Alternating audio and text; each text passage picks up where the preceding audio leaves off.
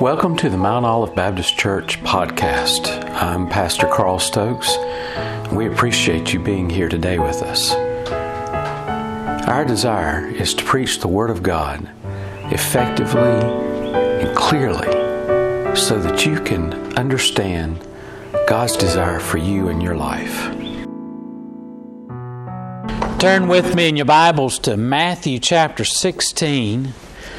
Matthew chapter 16. Now, the last few weeks, if you've not been with us, we've been looking at different ways in which we can have the type of church that is just so exciting,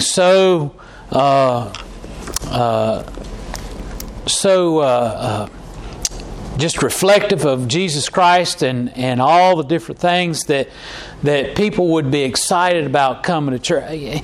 Have you ever been excited about coming to church? Yes. I mean, there have been times when I've been excited about going to church, and if you think about those times in your life, maybe you had an opportunity to go hear Billy Graham in person, or maybe you.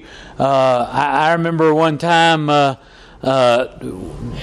we had at our church a couple of different really wonderful preachers, wonderful people that came, and people were excited about being at church. We had Christian comedian Grady Nutt, that's no longer with us, but was just a tremendous humorist and was able to turn everything that he was saying humorous around to sharing the gospel always when he shared. And he would share a lot of funny stories, and it was a lot of fun. I remember we had one preacher that came that was a well-known evangelist in the area. He was 107 years old when he first came the first time to us, and he came back and preached at our church several years later. I believe he was 109 or 110 at that time, and the only concession that he made at that time was, instead of standing the whole time he preached, partway through the service he sat in a chair and preached instead of standing the whole time. But he was a dynamic. He was a dynamic speaker. He was just so enthused to share the gospel message, and people were just excited to come and be there at church. And I remember those occasions, and we would have church, and people would come early. There was none of this coming in after the first couple of hymns or anything like that. Now, let me just put it this way. I'm glad you're here at any point. You come anytime before the invitation, I'm happy that you come. So don't hear what I'm saying. I'm glad that you come, even if you might come in a little late. I'm late to some things myself, and sometimes those things are unavoidable. But when it's something, if you were to have Charles Stanley come and preach in our church, or if you were to have, when he was still alive, Billy Graham come. If you had Billy Graham come now and preach, I think everybody in the whole county would be here, simply because he's dead. But if you had somebody like that come and be here, don't you think you'd be here maybe 30 minutes, an hour early? You'd be here because you'd be excited, and you would want to make sure, I'm going to be there in time, even if they don't have the door open. I'm going to stand at the door and wait for them to unlock it so I can get in. What would it be like for us to have a church that's constantly like that every week? And this is not a sermon to encourage you to find somebody else to be your preacher. I hope that I can. It's not all about being. It's not about a cult of personality. It's not about who you have as pastor. It's who you have as Lord and Savior in your life. And we talked about for several different weeks different things that need to be a part of our personality as people of Christ. And this goes beyond just these four walls. It's what we need as Christians to have in our lives so that we can draw people into an understanding of who Jesus Christ is, to draw people to Him. And we first talked about having this just crazy love that's just goes beyond anything that might age groups, goes beyond politics, goes beyond personalities, goes beyond any of those things that typically divide us. And we just come together and love one another. When you have a church that is so loving and that has just such a wonderful peace about it and such a wonderful spirit about it, that people come and they instantly feel as though they're loved, and instantly feel as though they're part of the body of Christ, and they instantly feel as though they're home. That says a lot. But unfortunately, a lot of churches, a lot of bodies of believers stop at that. They think, well, if we could just be a loving church, if we can be a place where everybody feels like they're home, which I feel like this place is too, that's just a wonderful experience to be a part of, and people love it when they find a church that's like that. But that's not where you stop. The second attribute that we talked about was having a church and a place in which when we come together, we share the gospel message. We share the Bible, plain and simple. We don't make the Bible say anything it doesn't say. We don't say the Bible says something it doesn't say. We just simply place the Word of God forward and allow people to hear the Word of God, and we allow God's Word to speak for itself. We allow the Word of God, and we stand on its truth. We aren't the type of church where we come up here and we stand and we talk for 30 minutes and then get around to reading a passage of Scripture and then go home. We don't have homilies. We don't have time where you read the Scripture and then you talk about what was read in the Reader's Digest or in Family Circus or anything like that. We allow the Word of God to speak the Word, and we need to have churches where the Word of God stands and is believed and upheld.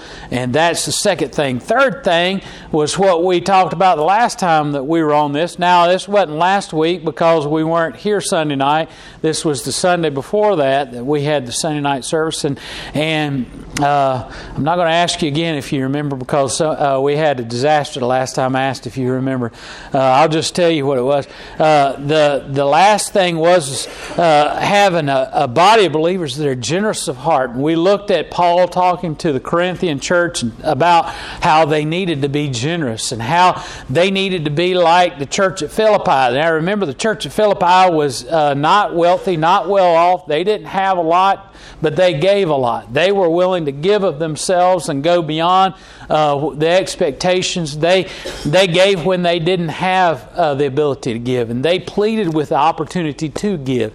And we looked at how we need to be kind of people that are just open and generous, and when people have a need and when people have a desire, have something that they need in their life, that we when they share their need in their life, that we're generous and that we give. And we give more than just money, that we give of our time, our talents, our abilities, our love, our efforts, that we do what is necessary to help people out.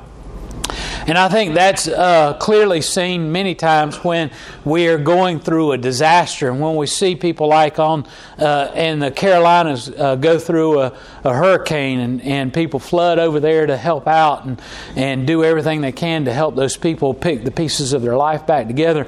But it's also necessary to have that seen in the church life, in our everyday life, when people have things fall apart in their own life without necessarily a disaster like their house burning down or a tornado coming through or anything like that, but just simply when people have a great need, having a great burden in their life. Maybe it's just simply to have someone to speak to when their children are just acting out, or having someone to be there for them when a family member passes away, or just simply being the kind of people that come together and unite with one another when they're going through the most difficult times, and being willing to give of ourselves. And now the fourth thing that we need to look at, we'll see here in Matthew chapter 16, and that is, we need to be the type of church that shares the magnetic personality of Jesus Christ, that shares not the personality. Look, I don't ever want to hear you go out into the community and say, oh, you need to come to our church and listen to our preacher. He's just such a great preacher. Now, I hope I'm a good preacher. I hope I share the Word of God. But I'm nothing without God's Word, and I'm nothing without the truths that are found in God's Word. And if I didn't have that, then I wouldn't have anything to say when I stand up here. It's not about me. It shouldn't be about... when we go out and... when I went to my first church, and this was a church over in South Carolina, and I was still wet behind the ears. The ink was still dry on my seminary to diploma, and I had been preaching for a while, but I hadn't been preaching regularly. There's something to be said. You know, a preacher... let me just let you think about this for a minute. I stand in front of you, and in most weeks I preach 3 times a week. How many weeks are there in the year? 52 weeks. So how many? And if I'm here every week except for 2 weeks, maybe a vacation or something like that, then how many Sundays do I preach? 50 weeks. How many? So you take 50 and multiply that by 3. How many times do I stand and deliver the Word of God? On average, about 150 times. There's no amount of preparation that gets you ready to stand and deliver the Word of God 150 times in a year, other than just simply doing it. There's just nothing in your life that prepares you for standing in front of people and speaking 150 times a year. There's a lot of performers that don't perform 150 times a year. In show business. But I don't ever want it to be said that the reason that people come to church is because of me standing in front of the church and preaching. My first church, I was there, and I was going out with church members to visit people in the community, and we'd go up, and I was kind of just there initially I do things sneaky. I don't tell y'all everything that I do. One of the things that I did with this particular church was when I was there, I went along with them. I wanted to go along with them to go visiting, but I didn't say much of anything. And it wasn't because I was shy, or it wasn't because I didn't want to talk. It was because I wanted to listen to them and hear what they were saying to people when they went out to visit people in the community. Why? Because I wanted to hear their understanding of what it was that they were coming to church. And when I went out with these folks, they said, well, we need you to come to church because we got a new preacher. You need to come and hear him preach. That's the wrong thing to say.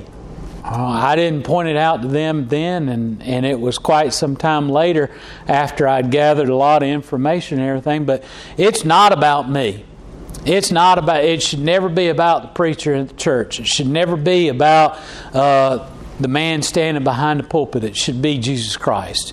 You need to come to our church because we hear about the gospel of Jesus Christ. We hear about God's love, and when we come together as a body of believers, we hear so much about God's love, and we just get so close to God when we come together and worship. That's what we need to share with folks. You need to come and be with us. We want you to hear about God's love. We want you to hear about what God's doing in our lives. We want you to hear all the things that God is doing in our community. We want you to know about the love of God. Those are the things that we tell people when we go out. And that's really what ought to draw people to church is we ought to be about sharing the fact that it's Jesus Christ they're going to meet, not me behind the pulpit. We ought to be pointing people to Jesus. Look, everybody take a minute, and if you brought your Bible, look at this Bible for a minute. Take it and look at it. Look at it. Look at it. Now, how long did it take for it to be written down? It took a long time. There was lots of, we're talking about hundreds and hundreds of years from the Old Testament manuscripts all the way through all the stuff that was written during that we today call the New Testament. All of that took hundreds and hundreds of years to finally all be inspired by God in the lives of men to write the first time. And how many books are in the Bible? 66, right? How many different writers? More than 66. There's some books of the Bible, like Psalms, that have multiple writers. Okay? Now, you take all of those writers and all those hundreds of years, and if you start reading, those of you who've read the Bible through in a year or in your lifetime, I don't know. I hope you read it through each year. It's a blessing to do that. But if you do that, you'll see that from Genesis all the way through Revelation, it's pointing one direction, to Jesus Christ. Everything that is in the Word of God it's not all about Moses and about the law, and then all of a sudden get switched over to Jesus Christ. Everything in the Bible is pointing to the cross of Calvary, and everything in the Bible is either pointing towards it or pointing back towards it. In the Old Testament, it's always pointing towards the time in which God will deliver His salvation plan, His plan of redeeming mankind. In the very beginning in Genesis, it's not even about the 3rd chapter, we read about the fall of mankind, fall into sin, and sin just decimating the relationship between man and God. And then from that point all the way forward is pointing to the thing that God said to Adam and Eve as He's drop kicking them out of the Garden of Eden. He's saying, look, there's coming a day when there'll be I'll provide a sacrifice for you. He's talking about Jesus Christ. He's talking about the redemption of sins. He tells them, look, until that time you're going to have to shed blood in order to sacrifice. But there's coming a day when I'll atone for your sins completely. He's talking about Jesus Christ. And so all the way through the Old Testament is pointing to the cross of Calvary, where God will reveal His salvation. Then once that happens, everything after the Gospels is pointing back to the cross of Calvary. From Acts all the way forward, it's always talking about what Jesus Christ has done for us and that coming day in which He'll make it complete when He returns back again. So, if everything in the Bible is all the way through is pointing towards Jesus and pointing back to Jesus, then when we come to study God's Word, what do we ought to do? We ought to be pointing towards Jesus or pointing back to Jesus. We ought to be constantly focused on Jesus Christ, not on feeling good. And look, there's some preachers that want to stand up and talk about feeling good and wanting to talk about making the best and the most of your life and all this kind of stuff. And look, if you have a good relationship with Jesus Christ, your life's not going to matter a whole lot in terms of how you feel. You're going to feel better, but simply because you have a relationship with God. And it doesn't matter what goes on in the world, then all the things that happen to you, you're going to be focused on Jesus Christ. You're going to be focused on your relationship to God, and you're going to be looking forward to that time when you reunite with Him one day in heaven. So we ought to be talking about Jesus, and we ought to be pointing people to Jesus Christ. And that's what happens here in Matthew chapter 16. I bet you thought I'd never get to it, did you? Okay, I'm here. Matthew chapter 16, verse 13 says, when Jesus came into the coast of Caesarea Philippi. Now, this area of Caesarea Philippi, this is kind of a resort area. It's near the ocean, and it is a place of solitude. It's a place of rest. It's a place where Jesus kind of is getting together with his disciples to get away from the crowds a little bit. Kind of a time in which he can recoup from after all this time that he's been inundated, mobbed by people trying to listen to what he says. And so he goes off to be with his disciples at Caesarea Philippi. And when he gets them alone, he says, "Look, I've heard some people say, whom do people say the Son of Man is?" And it's kind of like he would say today, "Look, I've been hearing a lot of talk about who I am, and who are people saying that I am?" Now, Jesus can't hear let's just be honest. If you were somebody that instantly had fame and fortune and all this kind of stuff, you would not be aware of all the things that people are saying about you. And so Jesus is kind of asking his disciples, what is it that people are saying about who the Son of Man is? And he's really saying about himself. And they said to him, "Some say that you are John the Baptist, and some say Elias, and others Jeremiah, and or one of the prophets." Now, what they're saying here is look, they said, "Look, some people are saying that you're John the Baptist come back to life." Because John the Baptizer was alive at the beginning of Jesus' ministry. And remember, Jesus goes down over to the Jordan River, and John's baptizing people because he's calling them to repentance. He's not calling them necessarily to a relationship with Jesus because Jesus hadn't started his ministry. But he's calling them to repent, to be more devout Jewish people, to start following the law and being faithful to God and having a right relationship with God instead of simply being, well, let's just put it plainly, hypocrites. And we got a boatload of those people around today. People that say that they are a member of a church, put in today's terms, hey, I'm a member at so-and-so church, or I'm a member at Mount Olive Church, or I'm a member at First Baptist Church, or wherever church. And they kind of allow that to just lay out there and get them a little bit of gold star on their shoulder, or to make people think that they're a righteous person or something like that. But then they go off and they do all kinds of other stuff, kind of like the people we were talking about this morning about these apostate people that say that they have a relationship with God and then turn around and prove they don't. Now,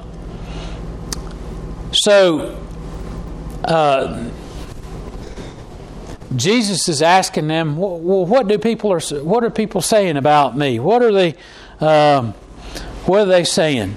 And some people are saying you're John the Baptist, and John the Baptist was calling people to repent, to be back into a right relationship with God.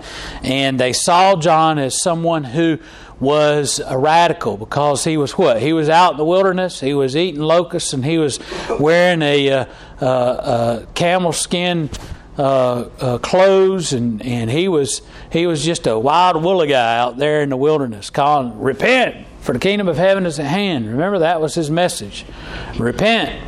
And Jesus went and began his ministry there with being baptized, and then went into the wilderness. And it wasn't soon after that John was taken by Herod, and he'd been preaching a lot of things against Herod, and Herod later had his head chopped off. So it was at the beginning of Jesus' ministry that John was executed, martyred, and so some people were saying, "You're John the Baptist come back. You're just somebody like John the Baptist that's getting ready for someone who's getting ready for the Messiah." Some were saying that you are Elias, and what they're saying here is you're Elijah. Now Elijah, remember, he didn't never die. He was taken up into heaven by God, and he never really died, and his body was never found, and they never buried him. He was taken into the presence of God by God Himself.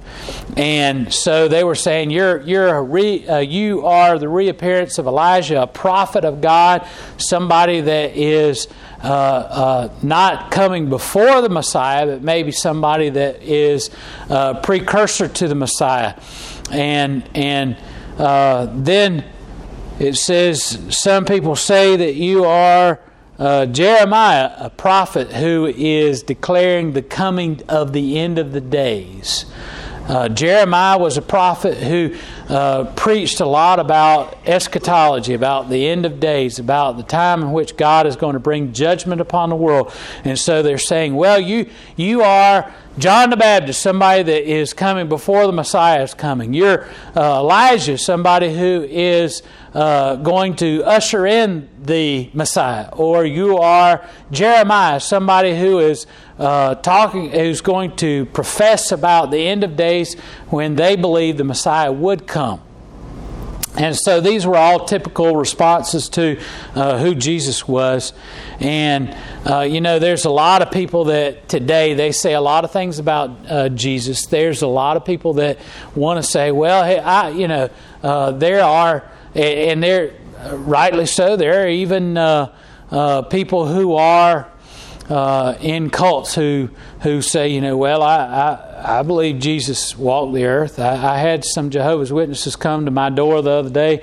They knocked on my door, and I was eating breakfast, and I was sitting there. It's kind of hard to go run and hide away from the Jehovah's Witnesses when you are a pastor and you know what the Jehovah's Witnesses believe, and you try and encourage people to witness to Jehovah's Witnesses if you have the tools and the ability to do that. But there's just certain times you don't want to be messed with. You want to just simply take care of yourself. You want to have a nice meal, sit there. But anyway, I went to the door to find out what they wanted, and it was Jehovah's Witnesses, and they were sitting there and wanting to talk to me about that. And I said, look, I know who you are. I know what you believe, and you don't think I know what you believe, but I do know what you believe, and it's not what I believe. It's not the truth. I said, you don't believe in Jesus Christ as the Son of God. Oh, yeah, we do. Hear what they say? Oh, we believe that Jesus Christ is the Son of God.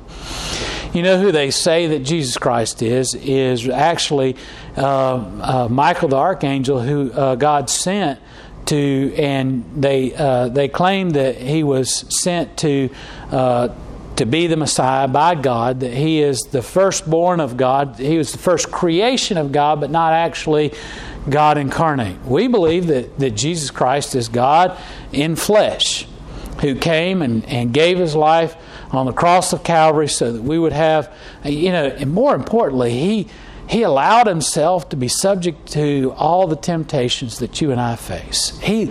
God limited himself in bodily form so that he could take all of the temptations, all the trials and difficulties of human life that we face, and face them himself, and preserve himself as the perfect sacrifice so that he could give himself on the cross of Calvary. He who knew no sin took upon himself the sins of the world. And the Jehovah's Witnesses, they don't want to believe that. They just want to say he was the Archangel Michael, and he was a creation of God that came and served a purpose of dying on the cross for man. And there's a lot of other cults that will agree with you, that they will say that, oh yeah, Jesus, look, the Mormons, the Buddhists, the Muslim, all of them all believe in Jesus Christ. They all will tell you that they know who Jesus is. Some of them will say that he was just a good man. Some of them will say he was an enlightened being. Some of them will say he was a teacher, a prophet, all those things. But the question is, what comes back to what Jesus Christ says in verse 15. But who do you say that I am? You see, it doesn't matter what the world says about Jesus. It doesn't matter what everybody else says about Jesus. The question is, what do you say about Jesus? And this was Jesus coming to his disciples and basically saying, okay, school's out. here's final exam. This is the last thing I'm going to ask you that you need to know before you go out and you share with everyone who I am. It says, it doesn't matter what everybody else is saying about me, if I'm Elijah or John the Baptist or Jeremiah, who do you say? Here you are, and we were talking about this just a little while ago. You have been with, he's saying to his disciples, you've been with me for 3 years. Off and on for a year, and then solid for 2 years. You all slept, ate with me, traveled with me, listened to me preach and teach. You've heard all of my... just think about all the lessons that Jesus taught his disciples that never made it into the Bible. All the different things that Jesus taught that we'll never know because it's simply not written in the Bible. All the different things that Jesus illuminated about the Scriptures. These disciples, they heard all of that. They were there with Jesus for 3 years. And now Jesus is saying, okay, who do you say that I am? Who is it that you say that I am? And everybody is looking around saying to themselves, okay, who's gonna be the guinea pig? Who's going to be the one, the sacrificial lamb to be? Because they all knew most of the time with Jesus that they would answer a question that Jesus would ask, and they would whoever answered the question usually was wrong, rightly so, because they were. And Jesus would sit there and dice apart their answer and tell them what they needed to know. And so they're all sitting there waiting for whoever's going to do this. And in comes Peter. And Peter had a PhD in shoeology. I mean, this guy knew how to put both feet in his mouth at one time. He was the one who was going to speak up and say what it was on his mind. He's one of those people that, at least with this kind of stuff, he had no filter, right? He just said exactly what was on his mind. He was either that, or he was the type A personality that that thought he had all the answers, and he's the little kid that's in the front of the room going like this, where the teacher asks a question and the teacher's praying that somebody else will answer instead of him. But Peter answered and he said, "You are the Christ, the Son of the living God." Let's break down a little bit what Peter actually said. Peter said, "You are the Christ." You are the Christos. And this is the word that is used for the anointed one. We think of, if all you've ever heard is Jesus Christ in church, and never have anyone ever explained to you the title of Christ. Christ was not Jesus' last name, okay? There wasn't Joseph Christ and Mary Christ and all the brothers and sisters Christ. That's not his middle name. That is a title. Jesus Christ, or Jesus the Christ. That refers to the fact that he is the anointed one. There were several who were considered the anointed ones. And this was... the anointed one is something that was bestowed upon people of great renown. One of the things that this term was used for, of being the anointed one, is, for instance, when a warrior would go out and he would valiantly lead the soldiers, the army of the nation, to victory, and he would come back in victory, and he would be led through the streets, and everybody would celebrate this one who led the nation to freedom, and who led the nation to victory over the enemies. And they would set him down in front of all the people, and they would pour oil on this person's head, and they would say, "This is the anointed one. This is the one that God has raised up." This is and for Israel, this term was widely used during what we call the Judges. You remember studying through Judges? These people that God had lifted up to deliver the people of Israel during certain times of oppression, times of being of just deliverance for Israel during times when they were dominated by other nations. And there would be an individual that was set aside for by God to deliver the nation. These are the anointed ones. We don't call them Christ, but they are. But that's basically the understanding was they were anointed because God had raised them up to deliver the nation. Then you have other people that were anointed kings. Go back and read in 1 and 2 Samuel. You'll read about all the different times in which a king was selected to rule the nation of Israel.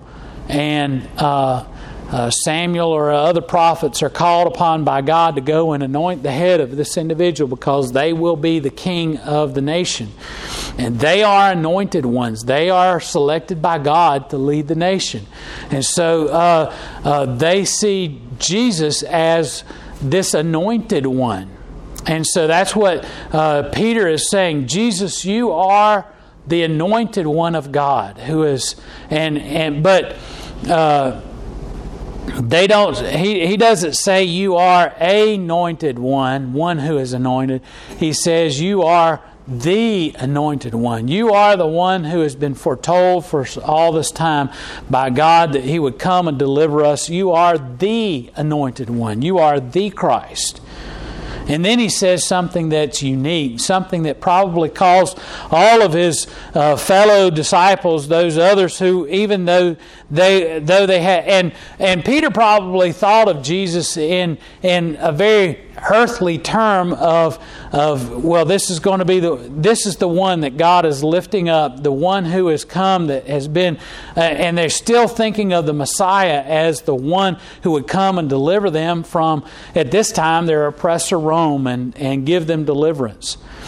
But Peter says something here that shocks everyone. He says, not only you are the Christ, but he says what? You are the Son of the living God.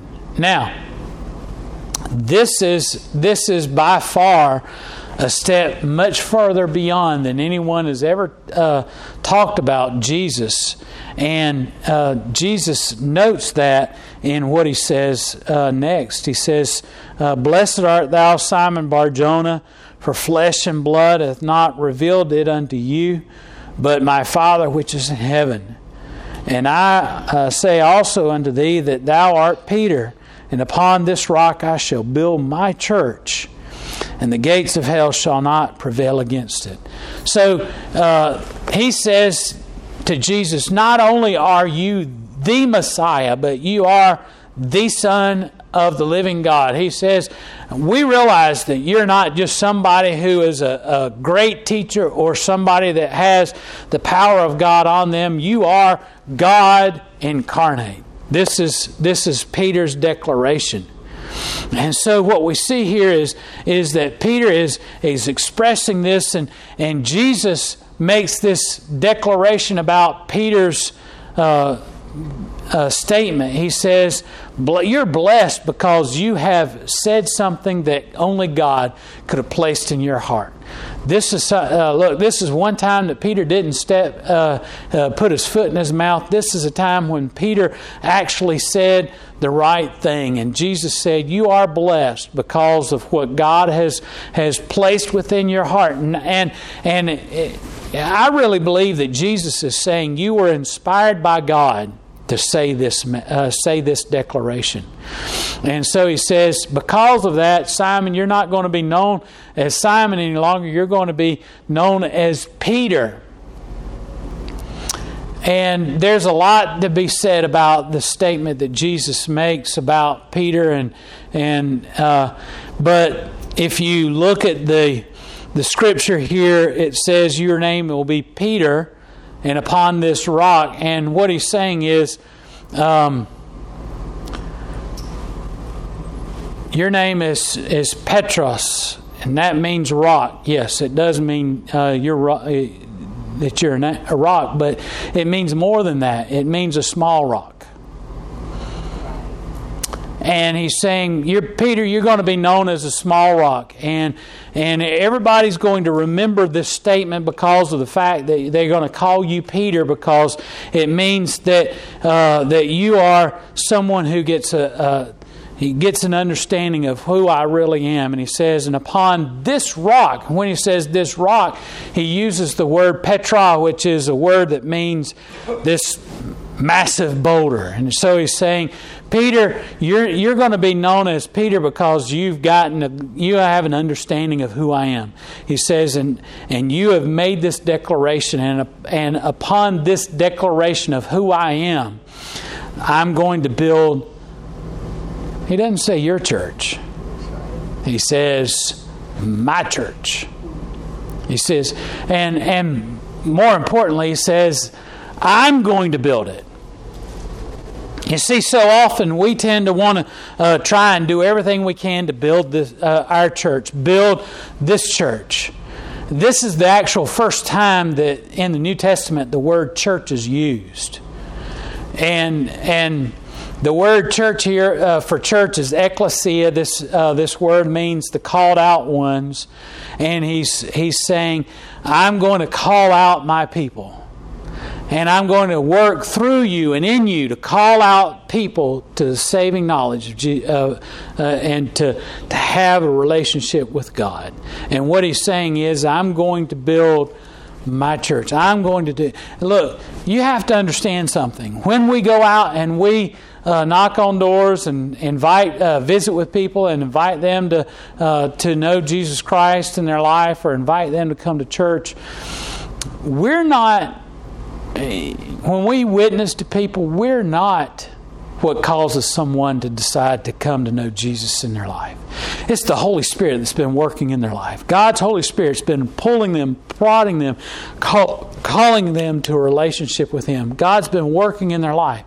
God has been dealing with all the things that are going on in their life and causing things to happen in their life to have them look to God for an answer. And when we come around and knock, it could very well be that they've been saying, God, please send me someone who has the answer. Please send me someone who can share with me how I can know you, that can tell me the answers that I've been looking for. I've been searching for something. And when we go and we knock on the door, we're the answer to their prayer. When we share God's love with them, when we share with them the message of Jesus Christ, we're the answer that they've been searching for. And it's not that we're providing them anything. Look, God's been working in them, and they're ready. They're coming. And let me tell you something. It's an amazing thing. It's a wonderful thing to be there. And you can, after a while, you can kind of sense it. You can know they're ready for an answer. They're ready. They're wanting. And you can share with them the message of God's love, and they're ready. It's like being in it's like being at the honey spot. You know what that means in fishing terms, right? Some of you guys that go fishing, that's the place where you know that when you drop that line in the water, that you're going to get a snap. You're going to get a pull on that line. As soon as your line hits the water, you're going to have a fish ready to just jump at it. And that's what these people are like. They're just ready to jump at it. They're just ready to come into the saving grace of Jesus Christ. And he says, look, Jesus says, I'm going to build my church. I'm going to let you be a part of it. I'm going to allow you to have an opportunity to receive the blessing of being a part of my building of my church. He says, I'm going to build the church on this declaration that I am the Christ, the Son of the living God. And he says, this is what is going to come up. And there's a lot, I've heard whole sermons being preached about this part where he says, and the gates of hell will not prevail against it. And what a lot of people want to say, I just want to say this. This word, Jesus says is not, and the gates of hell will not prevail. We're going to set up a wall and we're going to keep hell out of heaven. No, what it's talking about is in terms of soldiers going and they're getting ready to go bust into the city and take siege of the city. And he's talking about the gates of hell will not prevail against it. They're saying The gates of hell will not be able to withstand this message that Jesus Christ is the Son of the living God. And we're just going to bust open the gates of hell, and we're going to go in there, and we're going to be pulling people out of the clutches of Satan, and we're going to be pulling people out of an eternity of hell with the message of Jesus Christ. With this message is what's going to be pulling them out. And it's going to be like you're just throwing the lifeline out, and you got people just clamoring to grab hold and be brought into safety. And Jesus says, this is what's going to bring people in. I will build my church, and there'll be nothing that will prevent it from growing. Listen, you need to understand something. When God's ready for this church to grow, the only thing that's going to stand in the way is you and me. You and I are going to be the only thing that's going to keep this church from growing, and because but God's going to do it with or without us. He's going to want us to be a part of it.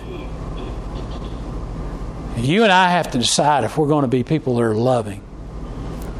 Have a just crazy mad love for people. That loves them despite what they've been involved in, loves them in spite of all the drugs or alcohol or philandering or anything else that they're getting a part of, that they think that they're not worthy to be a child of God because of it. We need to go out and tell them, look, we love you. We don't care what you've been a part of. We don't care what you've gotten mixed into. God can take you and cleanse you and make you whole again. And we just want to love you into that process. We need to be the kind of church that not only loves them, but that we stand firm on the Word of God. That we share and declare the message of Christ faithfully and truthfully from His Word. That we are people who are loving and generous, that have our arms open wide, and we're ready to give whatever it takes to reach out to people. And lastly, we need to be a church that is not pointing to some preacher, not pointing to some fancy building, not pointing to a music program or any other program that's going on, but pointing people to Jesus Christ, because that is what's going to cause people to know Him as Lord and Savior. That's going to change lives by pointing people to the love of Jesus Christ. That is what's going to make this the kind of church that's going to be so dynamic, so overwhelming. Now, we've got the love part. I think we're the kind of church that loves people so much. And we need to make sure that we've got all these other things, that we have all these other aspects. We're good with some of the others. We need to make sure that we've got all these aspects, because that is what's going to point. Jesus says in the book of John, He says, look, and when I'm lifted up, I will draw all mankind unto me. Jesus is the magnet that's going to pull people into this church. We've got to make sure that we commit to Jesus Christ, commit to living and serving Him, commit to allowing Him to grow the church. We can't think that we're going to do it ourselves, but we need to allow Jesus to work in and through us to bring people in. Let's pray.